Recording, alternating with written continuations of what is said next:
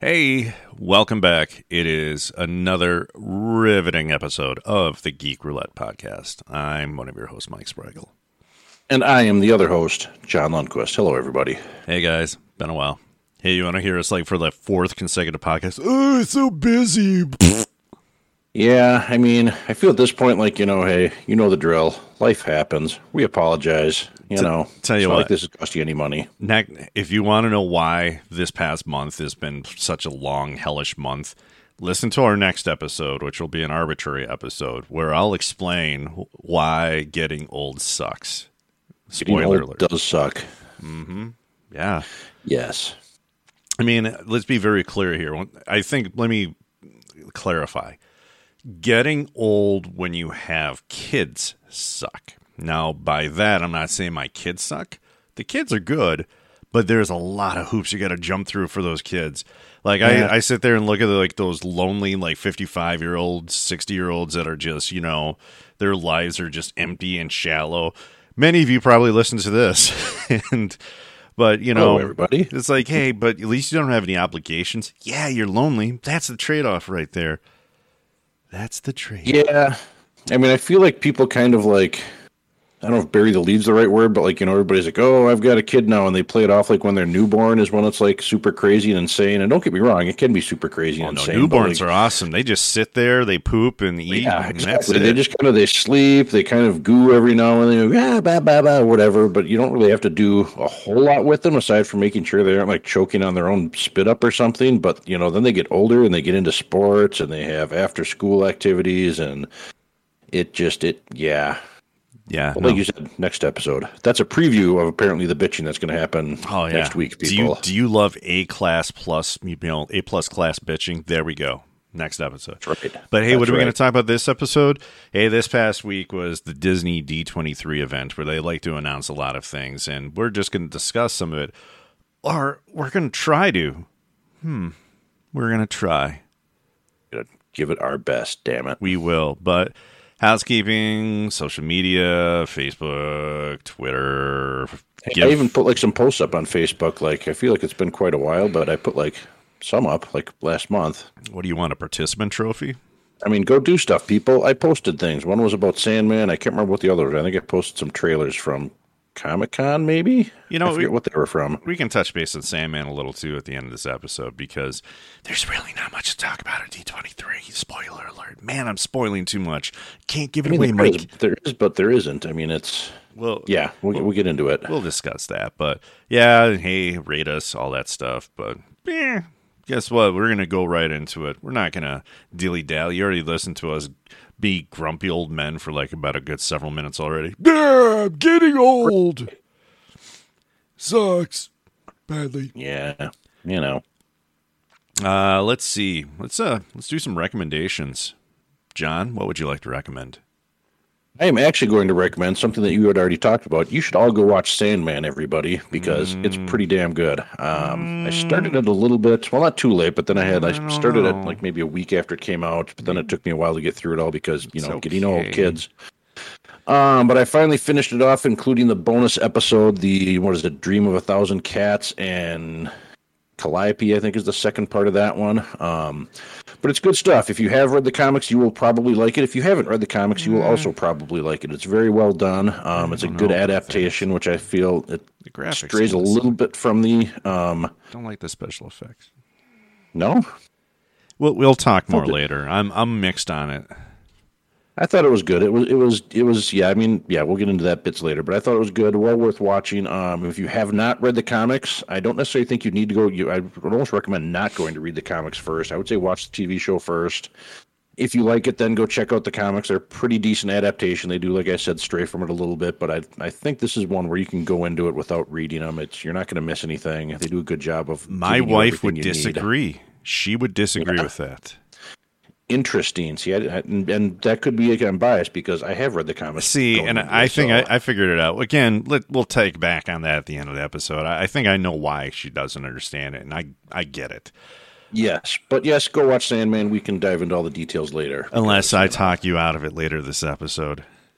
Maybe, yes, we'll see. Yeah, one thing I speak of sometimes is I love Xbox Game Pass and finding old games that I never played when they originally came out, and then start playing them now. One game that was added on to the service months back was a game called Dead Cells, which was a cell-based game, and eventually it jumped off to computers and platforms also. Came out about 4 years ago, so it's not new, but I always like finding these like little things I never really knew about before. It's essentially like almost like a Metroidvania kind of game where it's a side platform game, kind of reminiscent of old school graphics and everything. But you play kind of a prisoner that keeps possessing bodies of different cells, and you're trying to find the king of this island to kill them, hoping that will let you escape. What I like about the game is that it has a lot of elements that you might see from such games like Symphony of the Night or some of the other later Game Boy era Castlevanias as well. It's a very fun game. What also is good is that it's extremely difficult because it utilizes the permadeath system. So there are things as the game goes on you can unlock, which if you die, you start at the beginning with nothing. So it's a game where you keep playing through to kind of learn things, and to make it even more difficult is that the different levels that you go in are generated randomly. So you can't memorize a level, go in like, oh, I know what I'm doing. Nope. And there's choices you have to make, and it's trying to understand what's the best balance and choices. All in all, a really fun game. I'd recommend it strongly. It's on Xbox Game Pass, but you can also find it on Apple as well as iOS as well as Google Play. Play it on your phone too. So it's also on the Switch. I've got it on there. I played it a little while ago, but didn't get too deep into it, and I think I got distracted. It's one that I need to go back and play. Yeah, I like it. Hey guys, so we're talking about D23, and for today's episode's arbitrary list, I thought, and John seems to have struggled according to him trying to recall some of these, but yeah. Naming our top 3 movie trailers of all time that kind of just blew us away when they came out, or they were ones that made us so stoked about the movie.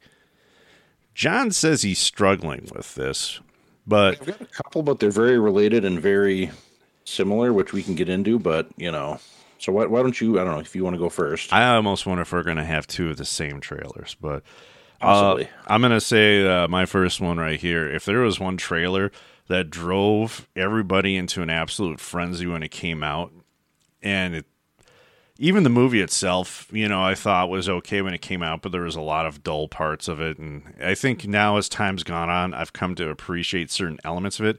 It's the trailer of The Phantom Menace when it came out back in like 98, 99. I feel that was definitely one of those trailers that after almost a multi-decade absence of Star Wars being in movies, to finally have that and such key moments like the Fates song, and you have of course Darth Maul, double-bladed lightsabers all over the hizzy. It was definitely a trailer that made everybody so rabid for the movie that when you got to those points like, hey, let's talk about trade federations and sanctions and all of this, you kind of overlooked it eventually, but as time went on, it's like, man, that kind of what really was lame in some of those parts. But that trailer, nonetheless, helped set up almost an entire, new generation of Star Wars fans. So, Phantom Menace. Yeah, that was definitely one of mine. I mean, and that was even back in the day when, because now a new trailer comes out and everybody's just like, oh, I'll hop on to, YouTube or whatever, and I'll go watch it there. And whereas back in the day, like this, if I remember right, it was on like Meet Joe Black, which was kind of a subpar Brad Pitt movie. And I think it made it like number 1 that week in the box office just because everybody went to go see the Phantom Menace trailer. And, most people left like immediately afterwards and didn't stay for the movie. That's weird because wasn't Meet Joe Black a R-rated movie? I think it might have been. I don't even remember. I think it was. Yeah, did you ever watch it? I have not. I would say this: watch the movie because first, one of my favorite like online memes is where it's just one part where it just keeps showing Brad Pitt getting hit by a car over and over and over again. But it is such a bizarre movie. Oh my God, it's so. I mean, you got Hopkins in it and Brad Pitt and Claire Forlani, but it's one of those movies that seems to go on forever, and when you like get to the end of everything, it's like this is kind of just odd. Yeah. So So those were the days, but yeah, it was the internet was still fairly young, so it wasn't, I think it eventually got on there because I remember that was where I first watched it was on, I don't know, some site, and I remember it just taking forever to load. But yeah, that was one of mine. It was like for pretty much all the reasons you said. It was just new Star Wars, cool stuff that you were kind of wondering what it was, and it was, yeah, that was good stuff back in the day. All right, my next one might be one you have also on here, especially since you alluded to being related. I'm going to say The Force Awakens, just for the same reasons about The Phantom Menace. It was one of those trailers when it came out, again, enough time had passed, and part of it is, man, I hope this washes some of the stink of the prequels, off of the Star Wars franchise and everything. And it for the most part did. I feel that if you take a look at the second trilogy, or the third trilogy, or I don't know how you want to put it, the sequel trilogy? Sequel trilogy, I think, is what's generally called. Okay, well, I'd say if you compare that, I think it started out strong with The Force Awakens. I loved The Last Jedi, despite how divisive a lot of people feel about it. But, Rise of Skywalker, that was horseshit. That was absolute horseshit. I hate that movie with a heartfelt passion. That right there is like almost dialogue of Attack of the Clones bad. That's how bad it is. But that was another one of those trailers when you watched, you couldn't help, especially like seeing like the Millennium Falcon and just seeing some of the things in there, even old Han Solo. That was one of my other ones. Yeah, that was definitely mine. Like for pretty much the same reasons. It had been a while since we've got new Star Wars. This one, I think, even more so, I think, than Phantom Menace. I think this trailer was cut together better than that one. Looking at the two of them, I think just because the art of the trailer has been perfected over the last 20 years since Phantom Menace came out to this one. And I feel like this movie delivered a little bit more. I'm a fan of, like you said, I'm a fan of Force Awakens. Last Jedi also kind of saying, listen to our review on Rise of Skywalker from whenever that was, 2 years ago now, 3 years ago. Actually, whatever. I'm just going to save you about an hour. Don't see it. It's a horrible movie. Yeah, we didn't really care for it. It's not good. No. I mean, it's up there like along with Joker in terms of like movies I hate with a passion. Yes. So, yeah, that was mine. And that's one I can still watch now, and it's still pretty darn good. Whereas the Phantom Menace one, I think now when you watch it's like, it's cool, but I think the Force Awakens one still gets you kind of hyped a little bit. So I think the problem with the Phantom Menace is you see the framework where there could be a good movie in there, but some of the dialogue and some of the pacing or some of the things that Lucas does just it kind of just brings it all over the place. I feel like the one that sticks out to me is that when you get to that one part in the trailer where Sidious is like, wipe them out, all of them, and you're just like, okay, that's going to be awesome. And then it gets to the movie and like it doesn't really happen. He says it, but it doesn't follow through. I think part of it too is like you see like a battle and it's like a bunt against like the Trade Federation droids and the Gungans, and like I'm torn. Who do I want to win? And he says that, and it's like, why didn't they just like nuke them from orbit? Just drop a bunch of bombs on everybody. I don't know, but whatever. I don't know. They got basically the droid army was mostly taken out by bolo balls. Nice going, droid army. Yeah. The last trailer I have, and this one's probably not on your list. It was around 2006 or 7. I can't remember which year it was, but it was right before New Year's Eve, I think, around Christmas time that year when the trailer came out for this. And it was such an awesome looking trailer. I think one thing that will always help a trailer is if it uses a song in a very powerful and effective manner to help kind of convey the message. Ironically enough, to the music used in this trailer, actually Marvel has used a lot of Nine Inch Nails in their trailers because they used Love Is Not Enough in the Guardians of the Galaxy trailer once. They used We're In This Together from Nine Inch Nails in the Avengers first movie. But if there was one song that was in a trailer that helped just accentuate the epicness and awesomeness of what this trailer looked like, it would be the movie 300, which used Nine Inch Nails, Just Like You Imagined. It was one of those things that after seeing the trailer for this, I'm like, oh man, I really want to see this movie. And even when you watch the movie itself, Zack Snyder, and let me be very clear here, this is probably one of his only one or two good movies. Because everything else this man has done is absolute pig vomit. Don't like it. Any of his DC stuff, I'd rather take a runny dump on a VHS tape and watch that for 2 hours than watch a Zack Snyder movie. But Wow. 300, I think the visual effects he used in that movie, the stylization of it was great. And I feel that was one of the trailers that, beforehand, it's like, yeah, that might be good. And then after seeing that trailer, it's like, man, this movie's going to be amazing. And I watched it, and I would say it was mostly good. There's a lot of weird plot holes in the movie itself, but nothing that's that glaring. So the 300.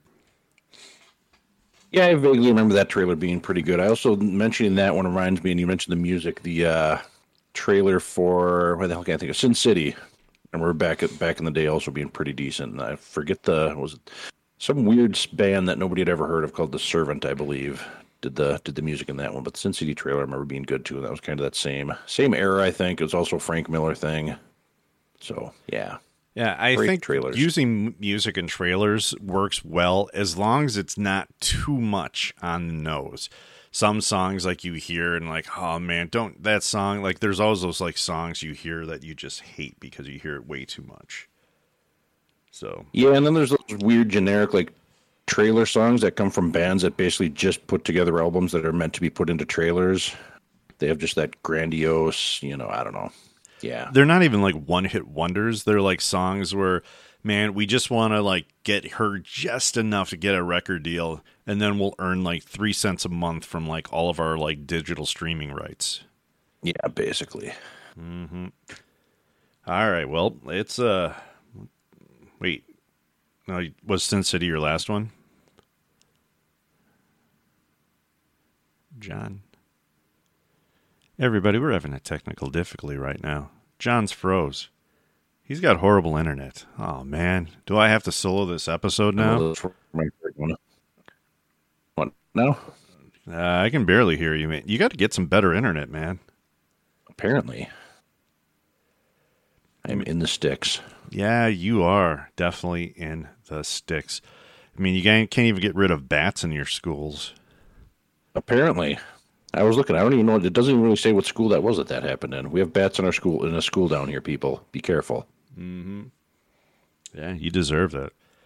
So Yes. D23 has kind of become, over the past several years, kind of the event that Disney likes to use to unveil a lot of their upcoming projects, new things, movies, TV, now like stuff on Disney Plus. And this year's has come and gone. And general thoughts about this year's D23, John? There was some good stuff. They didn't really seem to announce a lot of new stuff per se. Like there was a lot of trailers definitely for, there's a lot of cool Star Wars trailers, but it was all for stuff that I felt we kind of knew was coming. It was nice to see, but I don't think they really announced anything new for Star Wars. I mean, I could be forgetting about something and probably am. And, same for Marvel. Like they didn't really, and even Marvel was even less so. Like they didn't really even show, I think the only Marvel trailer we got was for Secret Invasion, I want to say. Right. They didn't really announce a whole lot unless there was that when we got Daredevil Born Again. No, Daredevil Born Again got announced earlier than that, I want to say. I think Daredevil Born Again was like at San Diego maybe.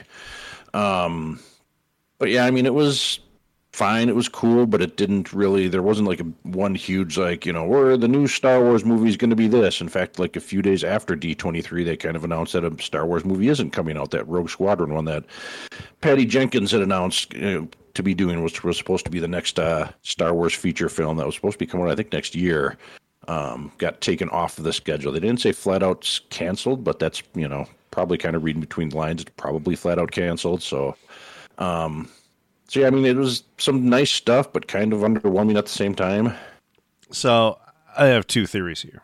Theory one is this. So I agree, very underwhelming for the most part. A lot of the stuff that, kind of came through. Nothing that really, I'd say, blew me away. There's some things like, oh yeah, that's pretty good and everything, but nothing, again, that I think was like, enough to drive, I think, either me or a lot of fan bases into a fervor about things.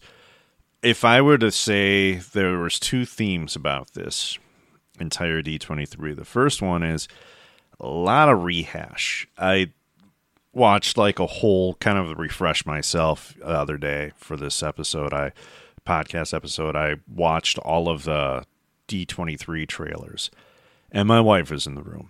And we were sitting there, and after a while, I'm like, you know what? It's a lot of rehash. I feel that there's a lot of safe things that they're doing because you're looking, oh, look, it's Hocus Pocus 2, or it's Inside Out 2, or a lot of sequels. It's another Enchanted movie. And I guess great. You're kind of going to, like, you know, what have been well-established franchises. I feel that's one thing I've noticed is maybe Disney at this point wants to play it safe, and this feeds into my secondary theory I have here. I feel that one thing maybe Disney has done that has worked against them in some ways with the D23 event is you think about previous D23s and a lot of the stuff they've announced and like, oh man, this is awesome and everything. Part of me wonders is that has Disney done themselves too much problems by announcing so many of these products in the future, because a lot can happen in a couple of years. A lot of things can change. The movie marketplace can change. Maybe they've had a few movies that, while have done well, haven't been as critically loved as some of the other ones there. So do they need to play things quieter to cuff and like not have to like when you think about like the phase, like the next phase and all the movies announced, you know, in the next phase coming out and everything, I sit there and think that's a lot of movies right there. And like to your point about the, you know, Rogue Squadron, you know, thing. What if something happens? There's a problem with the director, and all of a sudden, all this advance notice you're given on these like movies crumbles and falls apart because of little things. Or think about like they announced like Black Panther, you know, Wakanda Forever a few years ago, and then you have a lead actor from the movie pass away. You know, like even I guess even another thing I think about is that. While one of the biggest announcements over this past like few months that has got me so stoked is the Daredevil Born Again, that's not coming out until 2024. That's a long ways away right there. So I think that's kind of as they played maybe very tight-lipped because they just maybe are starting to rethink things based on the reception of other things. I don't know if that's you feel the same way or if you have a different view. There's definitely some truth there. I mean, we had that, I think, what was it, the investors call where they announced like 10 different Star Wars projects, and 2 of those so far have been, the what was it? One was called the Republic Rangers or something like that. That got canceled, and now this Rogue Squadron got canceled. It almost feels like when they're doing these events, they're trying to like, let's just throw all sorts of stuff, everything we've got in the books. Let's just, tell everybody what we're doing so they can get excited and they go out and, watch more stuff, and they subscribe to Disney Plus and they do all this stuff. And but then as time goes along, like you said, like, oh crap, we had problems with, Gina Carino, and, she was going to be the lead of that probably. And, that's not going to happen now. And whatever happened with the, the Patty Jenkins Rogue Squadron thing. And, it hasn't really happened with Marvel stuff yet, luckily. But like you said, there's a lot of stuff on the schedule, and a lot can happen in between the time some of the stuff gets announced. Like that Agatha Harkness show got announced like a year ago, and that's probably not coming out till sometime next year, I don't think, and who knows what could happen between now and then. I almost wonder if some of it isn't, like, are we getting some lag from COVID? Like they feel like they just have to announce everything because there's not as much coming out new as they would maybe like because, COVID kind of put a slowdown on everything, and, we're, more or less out of COVID, or at least the worst of it is behind us. And so now they're kind of like, since some stuff got canceled or had to get put on hold, they're like, okay, we need to just start announcing things that we have that are probably going to come out just to get people excited so that, they maybe don't pay as much attention to the fact that there's not as much coming out now. Well, so, I even think most of the stuff they announced, I mean, they did have a good variety of movies they announced, but I almost kind of feel that there was so much more that they're focusing on Disney Plus. And honestly, I think that's what's been probably getting far better reception is the stuff they've had on Disney Plus than it's been their movies over the past, let's say, a few years or so. I mean, people kind of felt, a little sour and off with the Eternals, I think the movies, they're all selling tickets still. I think it's just that I think that Disney has realized almost like the amount of energy and effort it takes into making some of these movies and the cost is the return on investment there. And I think that's where announcing like 10 different Marvel movies. All right, you did that, but then they realized, oh man, we got to make these movies now. And again, like, so much going to happen in that period of time. Well, I almost wonder, too, if part of the reason maybe they aren't shifting a little bit more towards Disney Plus is that like I don't know what the statistic is, but like every time you hear like these budgets for these movies, you find out this X amount of it is the actual making of the movie, but then there's just an insane amount that just goes into like marketing and pushing these things out there. And I feel like when it's like a Disney Plus show, you don't quite have to do near as much promotion. I mean, obviously you got to promote it, you got to put trailers out, you got to do the press junkets and all that stuff. But I feel like it's kind of on a smaller scale because you can kind of advertise it on your own platforms, on Disney Plus and whatever, but I feel like the investment on like marketing isn't quite as much there because, I mean, they're certainly, for the most part, I mean, they're still spending money on these things. I mean, most of the Marvel stuff, the Star Wars stuff certainly still looks, for the most part, very, very good. I mean, certainly movie quality on a lot of it, if not all of it, but, and, I mean, that's probably part of it there. To dive into some things here, like, going through what I think was almost like a rehash parade. And it's not new. I think we've known for a while, like Hocus Pocus 2 is coming out. And watching that trailer, I just sat there and like, who's this movie for? I mean, I would say it's kind of a niche thing. Probably more of a niche than my niche love of like Disney's The Black Hole, I guess, when it comes down to it. But watching it, it's like, it feels safe and boring. Granted, I will say I'm probably not the target audience, but then that got me thinking, who is the target audience for this? This is a movie that came out like 20 plus years ago almost. And, who is clamoring for that? And it's got to be hitting that like nostalgia. I mean, I've never seen it, go figure. But I think Hocus Pocus has kind of always been one of those like, oh, it's this great, almost cult following, and now they can announce it, and everybody's like, oh, I remember that movie, it was great. I'm going to go see this new one, So I'm sure that's got to be what they're banking on because my kids, who this would, and your kids as well, who this would presumably be aimed at, have never heard of Hocus Pocus and could care less about Hocus Pocus 2. They might as well have just made something new. Well, and again, like the Disenchanted movie, with Amy Adams, again. All right, the first movie had a little, good fan following for it itself, but, doing a sequel almost like 15, 16 years later, again, it's just weird trying to figure out who's the movie for at this point. Now, I don't want to sit there and like, drive like an entire crap parade all over this because I realize that I've just moments ago, I was like, oh man, the Star Wars trailers got me so excited. So to your point, nostalgia, I think definitely fuels a lot of it, but I also wouldn't consider those two movies blockbusters as well, where it had enough exposure to, I think, be able to make any sort of impact, as an example. Yeah, I mean, it's definitely interesting. I mean, there's a lot of stuff here that's, like you said, it's rehashes, it's stuff that we've seen before, it's sequels to other movies that have been out before. I mean, Indiana Jones 5 or whatever it is, the one that doesn't have a title, they showed some footage for that, and it's Harrison Ford's retiring again. I mean, I don't know. It is. It's kind of odd. Like they're kind of aiming just like they're going to shooting a scatter gun or something like that. So let's hope we get something. The parents will watch it. Maybe the kids will like it. Maybe they'll get some buzz on the internet. And it's kind of an odd way to go about things. That word of mouth, I think, and nostalgia is going to carry a lot of this stuff. Well, we have the live action Pinocchio that's coming, and again, I think Disney won't be done until they live action everything. You have, of course, the announcement of the live action Peter Pan and Wendy. You have the trailer to The Little Mermaid, which has managed to almost upset the majority of anybody that didn't care about The Little Mermaid in the first place. I mean, though, oh my God, The Little Mermaid is black. Yeah. Okay. It's one of those. Yeah, it's one of those where I'm sure 90% of people don't care or like it.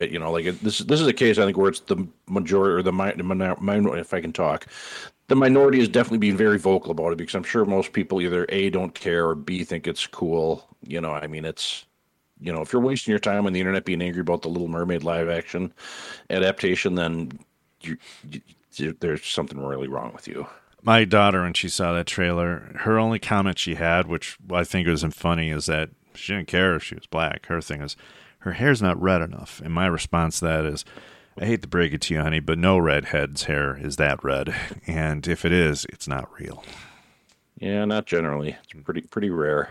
They announced a Mufasa Lion King prequel because... Of course. Is that going to be animated, or is that going to be like this live action thing, which, I hesitate to say live action since everything was CGI in that last one that they did with, what was it, Favreau, I think, directed. Don't know. don't really care. I don't know what. I think the hard part when you do a prequel about a character, you know it's going to die. That it's like, oh, what story do you have to tell about that character that's profound and helps inform anything from the other movie? One thing I saw on the internet, which I thought was funny, is that it is kind of weirdly morbid in the Lion King, the original, when it came out in the 90s, that you have, you know, Simba singing "I Can't Wait to Be King," which basically is like, hey, I can't wait till my dad dies. Which became then a self-fulfilling prophecy right there. So nice work, Simba. Way to be a douchebag. Yeah. Pretty much, yeah. I'm looking at there's a little blurb about it here. It just says, we don't know much, but we do know it will tell the story of Simba's father, Mufasa, with Seth Rogen and Billy Eichner returning as Pumbaa and Timon. So, yeah, it doesn't even say if it's animated or if it's whatever, which I don't really care. I mean, and I don't know. I mean, the whole, you know what's going to happen, these character things has never really bothered me because I'm definitely more of the, you know, it's all about the journey as opposed to the destination. So, I mean, there could be a good story there, but I don't know that you know, that would have been one I would have been like, ooh, I would need to see what Mufasa's backstory is. I mean, you just kind of, yeah, I don't know. You just, who cares, I suppose. Live action Snow White. Again, I don't know. No way. You're doing a live action movie? It's become kind of a weird, stale thing. Pixar has movies coming out, which I really haven't been impressed with most of Pixar's movies over their last, you know, few movies. I think I like Soul, but that was maybe about it. Yeah, they did what Inside Out 2, I think, was the big announcement for them on that one. Then a bunch of other stuff here. I've got like a list, and it's but nothing. You know, we'll see. Nothing that like as an announcement alone that I really care about, and I can't imagine most people do. It'll be one of those. Let's wait until we can see see at least a trailer or something, as opposed to just they're making this movie called this. Disney announced about 4 or 5 animated movies or Disney Plus exclusives, which again, all it was is just announcements, nothing really else to go behind it. So again, it's one of those scenarios like, all right, you just told us it was there. But again, it's hard to get excited about some of that stuff too. Like, oh, hey, we got this movie to come out about this. And like, oh, wow, awesome. Yeah, like there's a Zootopia one. What's this one called? This one is called Uwaju or something like that. I don't know. Which looks like just a picture they released for it, not an actual trailer. There is one, I did see a trailer that came out earlier this year that comes out in a couple months here called Strange World. That actually looks kind of interesting. It's like a sci-fi family thing that could be interesting. But yeah, just a lot of on like the Disney animation side, just a lot of generic stuff. Nothing super great, super exciting, you know. They're writing that in Encanto money. They don't need to make any effort for a while now. I would say Lucasfilm is where they probably had the most amount of, I think, substance when it came to trailers. You had another Andor trailer, which, I was kind of surprised they released it because, like, by the time that came out, like, it was only 3 weeks out. Well, and I think it's weird, too, because I think Andor is one of those things, too, where when you have, like, I wouldn't say a side or a co-character from, like, Rogue One, I think it's harder because it's not like people were clamoring for it. I think the view of how like the Republic or the Rebellion began will be interesting itself. I think it kind of falls in that same territory. You kind of know what happens to Andor, so that takes some of the suspense away where you know he's going to live through at least the series. It's just what else happens in the series, and you kind of hope there's more to it there. And this was one I'll admit, like when they first announced they were doing an Andor series, I was kind of on the line, like same when they announced Han Solo and Boba Fett were getting their own thing. I was kind of like, really? Like who wants to see an Andor show? But I will say, like this is one where the trailers where I wasn't super hyped about it, like, you know, like we had mentioned in our arbitrary list. I will say this is one where the trailers kind of turned me around. It looks like it's really well done. And I'm curious to see what it is. I think this coming Wednesday we get. I don't want to say. I think we get 2 episodes right off the bat, 2 maybe 3. Yeah. So I am looking forward to that. That'll be cool. You had Willow, which I really wasn't a super fan of the first, when the movie came out. It's not a bad movie. I think the problem that Willow always had is that it had the bad mistake of trying to follow up after, Lucas's Star Wars series. I don't think no matter what, you never wanted to be the guy to come in and try to follow that up. Yeah, and that was one, like the original movie, we watched it, a few times when we were kids. It was, not like one of our favorites, but it was definitely one that got played, on occasion. I think it's one, I haven't seen it lately, so it's one I think I look back on more probably with rose-colored glasses. I think if I were to watch it today, I probably wouldn't be near as impressed with it. The trailer for this new series though looks interesting. The cast have seems to be pretty good. And I'll be curious. This is one I'll be watching, at least the first few episodes, and we'll see how it is. But it looks like it's pretty well done. But again, we'll see. You have the Bad Batch, which 16 episode season, which I tend to like most things that Filoni does. So I don't have a problem with it. I think it also again falls in that range that it's hard to know what kind of story you're going to tell. I think the problem now with the prequel series is they've mined so much of the series itself and expanded on so much of it that, again, you kind of lose some of the impact knowing that it can't be that profound because you kind of already know how everything's happened. Yeah, I'll be kind of curious to see where that goes. That was one I was kind of surprised to see getting a second season announced. I kind of figured it was going to be they're going to be doing one and done with that one.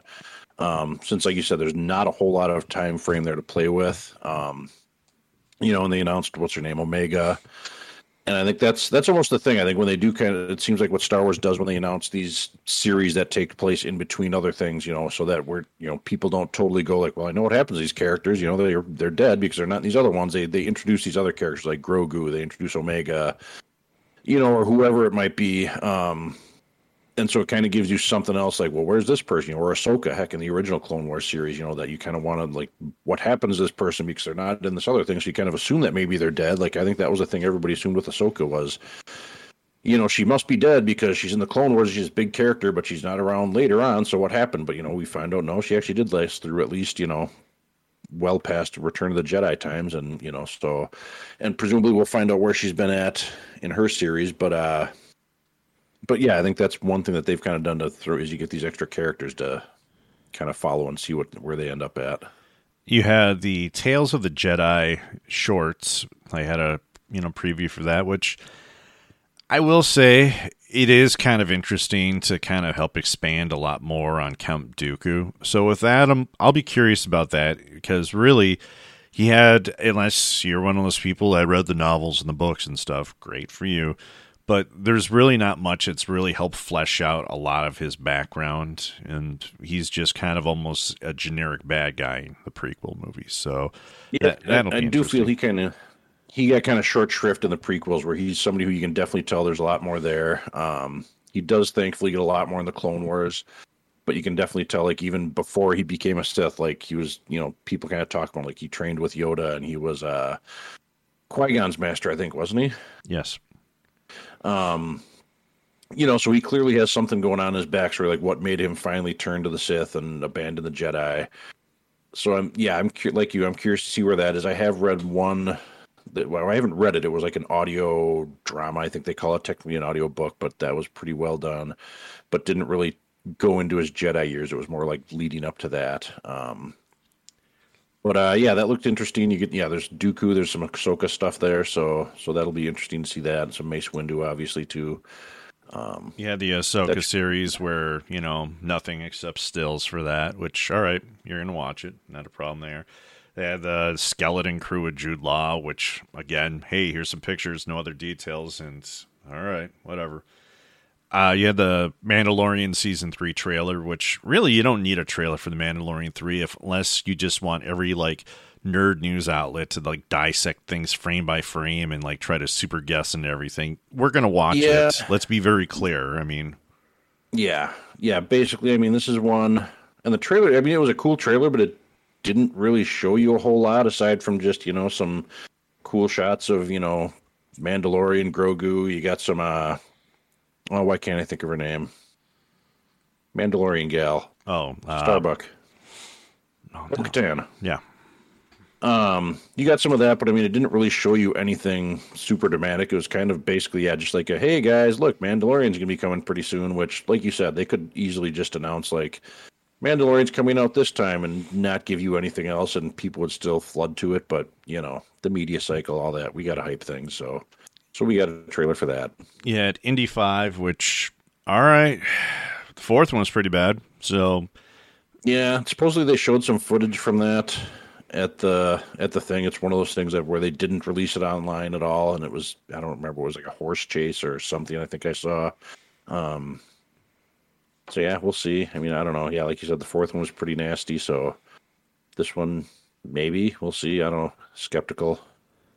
Then you move into the Marvel movies. You have Wakanda Forever, which we've already seen a trailer for, but not much else added to it. I think everybody's going to be very curious just to see what you can do with the movie with, again, having your lead gone, basically, and how they kind of flesh that out.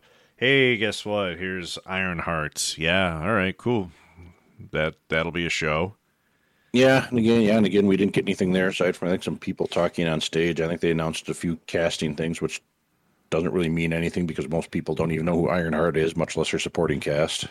Same thing. Hey, Ant-Man and Wasp. Hey, that's also coming out, and yep, I'm kind of surprised they didn't do a trailer for that because that's not too far in the future, at least, and I think it's done shooting. I want to say, so you'd think they would have had something there, but again, that was just like they were just standing on stage and like, hey, this is coming out, guys. Now, one thing they did release a trailer for because it comes out next month, and this one I'll be curious about is The Werewolf by Night. That right there, all right, I'll be curious because it definitely feels like something Marvel hasn't done before, I guess, or at least approached in that sense. It almost feels Sam Raimi-esque in some ways.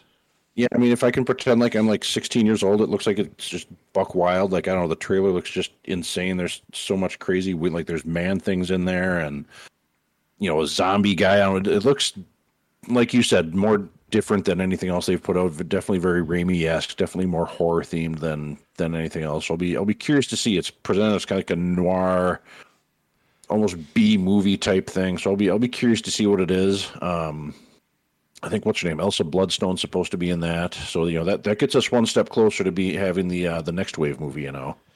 The other thing they had a trailer for with Marvel, and this one, it does look interesting.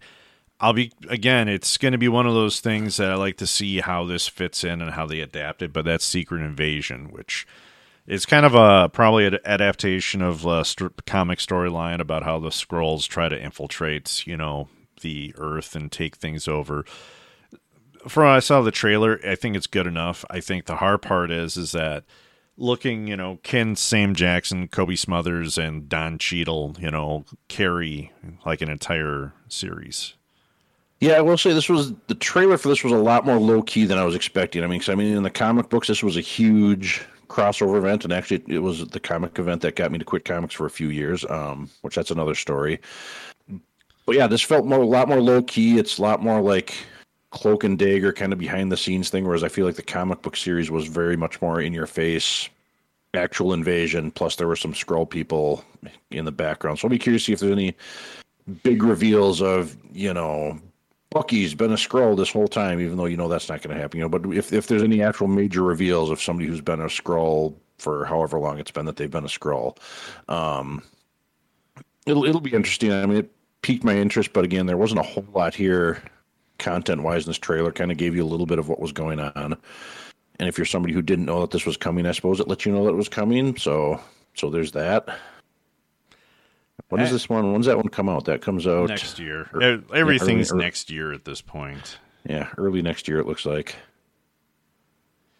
So, yeah, you had that. And then everything else is just announcements, basically. Hey, there's a show, Armor Wars. Loki's having another season. Really? Yeah. Fantastic Four is going to be a movie. No way.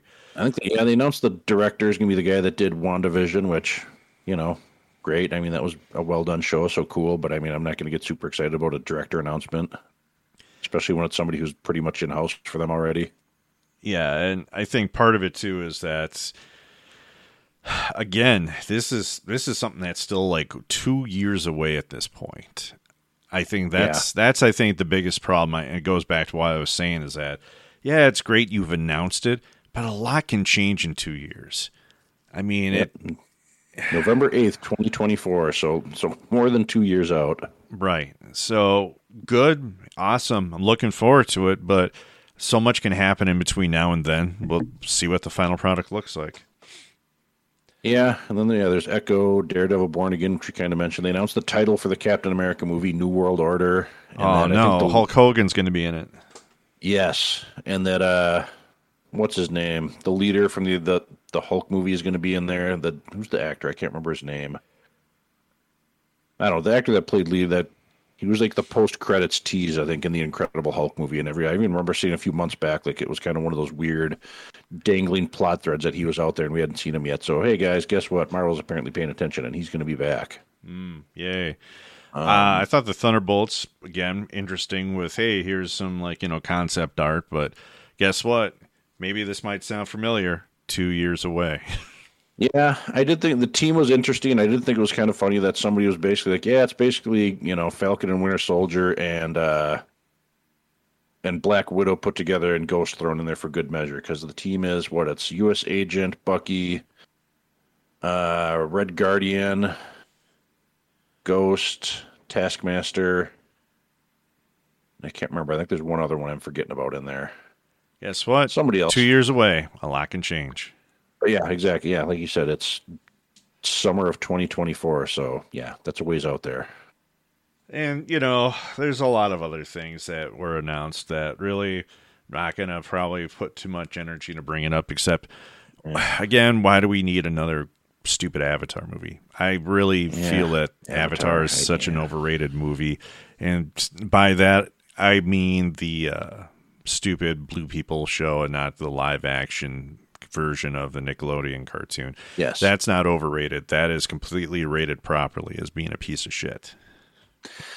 Yeah, I'm looking forward to that coming out just so I can see how it does, because it's been so long since the original came out, which I wasn't a huge fan of, that I'm curious to see if anybody cares anymore. I think the big reason that original one did so well is because it was the first really well done 3D movie, so I think people just went to it for that. And I don't know if there's a whole lot of people that really actually care about the franchise as a whole. Maybe if they'd done another movie or two right off the bat, they would have gotten some more fans. But since it's been however long since we got that one, I don't know how many people really actually care about this one. So they've almost got to do the work all over again of getting people excited about the universe and have to, make people care about these characters again, because there's going to be a fair amount of people that either see this movie or that don't know about it and don't care about these characters. Mm-hmm. So yeah, that's about D23. Unless there's anything else you want to bring up with it. No, there's, like you said, there's Muppets. There was a little teaser for Percy Jackson and the Olympians, which my family's looking forward to because the kids have read that book, and that looks, but there wasn't a whole lot there. Again, it was a teaser. Yeah, nothing terribly crazy. There's Santa Claus with Tim Allen because Tim Allen needs to work. National Treasure series, but yeah, nothing super crazy. Yeah, like you said, they announced a lot of stuff. I feel like they felt almost hey, we don't have a huge announcement to make at this year's D23, so let's just give them quantity over quality and just hope that satiates the masses, and we'll throw a bunch of crap at the wall and see what sticks. Yep. So, circle back before we wrap up this episode. Sandman. So I still have only 2 episodes left, and my points are this. One, it's doing a well enough job to adapt the comics, and it seems faithful enough to the comics. There's some changes in there, but I get probably why they made the changes. I would say the special effects to me seem bad. They just seem kind of really... Maybe the better way to put it is obvious. That's how it looks like. It looks like it looks like some of those late episode special effects you'd find on Star Trek Voyager, where you're oh yeah, I guess that's that, but you kind of looks kind of hokey. Yeah, I think the stuff in the real world, for me at least, the stuff in the real world doesn't look too bad, but as soon as they do some of the stuff in the dreaming, it just looks overly CGI, which for good reason, because it is all overly CGI, because of course it is. I don't think it was anything that's going to make me not watch it, but yeah, that's definitely a concern with it. The acting, I think, for the most part, is all good, except for the Sandman. I feel that's some of the weakest acting in the show.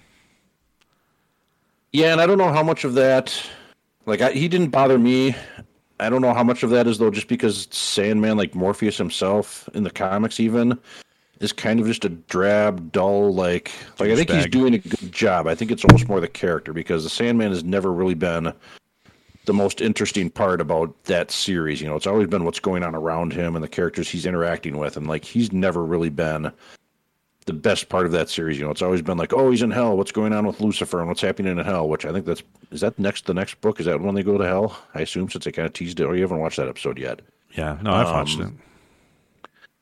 Well, yeah, I mean I don't know how much of that is the actor's fault. I think it's more a problem with Morpheus, you know, Sandman himself, and that he's just never been the most interesting part of his book. You know, I think that tack on. You know, I mean, people are more interested in death a lot of times than they are, you know, think she's more interesting than he is, and they're not necessarily wrong. And I think the tie back into a point you made earlier about, hey, you know, it's pretty easy to follow. You've read it. I've read it. My wife, she had some concerns, and I think after kind of listening to her and thinking about it, it makes sense. I think one of the elements of the comic is that there is a lot of internal monologue that happens in the comics, and that fleshes out so much of the series itself. It's not a comic where so much of the exposition comes from the characters. It comes from more subtler things. So you take away a lot of that inner monologue, and you have to rely more on your actors and some of the other elements of the show itself. And I can see why she's lost, because for her, it's like, I have no idea what the story of the Sandman is, or who the Endless are, or who some of these people are. I'm like, you're right. They haven't probably done a proper job of maybe helping elaborate some of that. But again, they're kind of following what the comic is. But again, if you look through the comic probably does a better job of explaining through, like, various exposition bubbles or anything to help explain things out. So I wouldn't necessarily say that this is a very accessible series. It's accessible for us because we probably read it. But if I had to put it in the lens and filters of, my wife or probably others that are watching it, I could see where some things might be a little bit confusing because of that. Yeah, and it is stuff like there's some stuff that I'm assuming they get to go that long, which that's another note. I actually just read an article before we got on here. Like they mentioned the missing one, which is one of the Endless, that they kind of just mention and a couple times offhand, which people are like, well, what the hell are they talking about there? That will get explained at some point down the line. I don't feel like they do a whole lot of that, but yeah, I can definitely see, like, there's a lot going on in the world with the Sandman, and there's some stuff I feel like back in the day, this was before, because now kind of those what characters are thinking is kind of taking a different turn in comics narrative. Whereas back then it was a little bit more acceptable to do a lot of that stuff. Like, the characters didn't say as much. They kind of thought stuff, and you got a lot more of that than you do now. And that, maybe for better or worse, kind of carried over to this. My wife was kind of curious to watch it. She hasn't started yet. I might watch it with her. I'll be curious to see what her thoughts on it are. It'll be interesting to be like, hey, honey, that's the Lucifer. That's in the Lucifer show that you like, technically speaking. So, yeah, I mean, it's one of those that might not appeal to everybody. I think it's definitely worth giving a shot. I don't think anybody's going to hate it. It's not that bad. I don't think it's bad. I think it's one of those things, if you were to tell me it didn't get a second season, I could see it. I could see why. And that was what I'd read today, that basically Neil Gaiman and everybody are basically plowing ahead forward with writing. So they haven't gotten the green light yet, but they're actually going ahead and like writing season 2 and kind of doing some of those pre-discussions of like, okay, which of this stuff are we going to need to be, are we going to be able to shoot in real time, and what's going to be CGI. They're kind of doing the pre-production stuff, even though they haven't got the green light, which kind of makes you wonder, like, they must have something written into their contract where if Netflix doesn't renew it, they can shop it around to somebody else. And that with the positive word of mouth that got when it first came out, somebody will pick it up somewhere.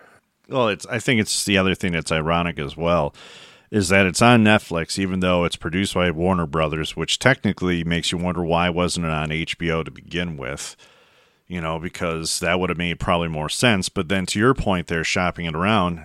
Well, seeing what HBO's doing now in terms of cuts and everything with now their merger with Discovery, it's not like they're going to be able to bring that over there as well either. And it's not like Netflix also has a good track record when it comes to shows, giving them second seasons or letting them finish. That's definitely one of their biggest hangups. No, yeah, I think that's almost, another topic we could talk about maybe in the Arbiter episode is like where streaming is now, because I think this last 6 months, heck, I think streaming's kind of taken this weird turn in what the world looks like in streaming. Whereas, we did a streaming episode, I think, a while ago where we talked about it a little bit, but I think it's probably worth to mention again. because between Netflix and HBO Max and some of the other stuff out there, like it's an interesting landscape at the moment. Mm-hmm. Well, yeah, I think that wraps up this episode.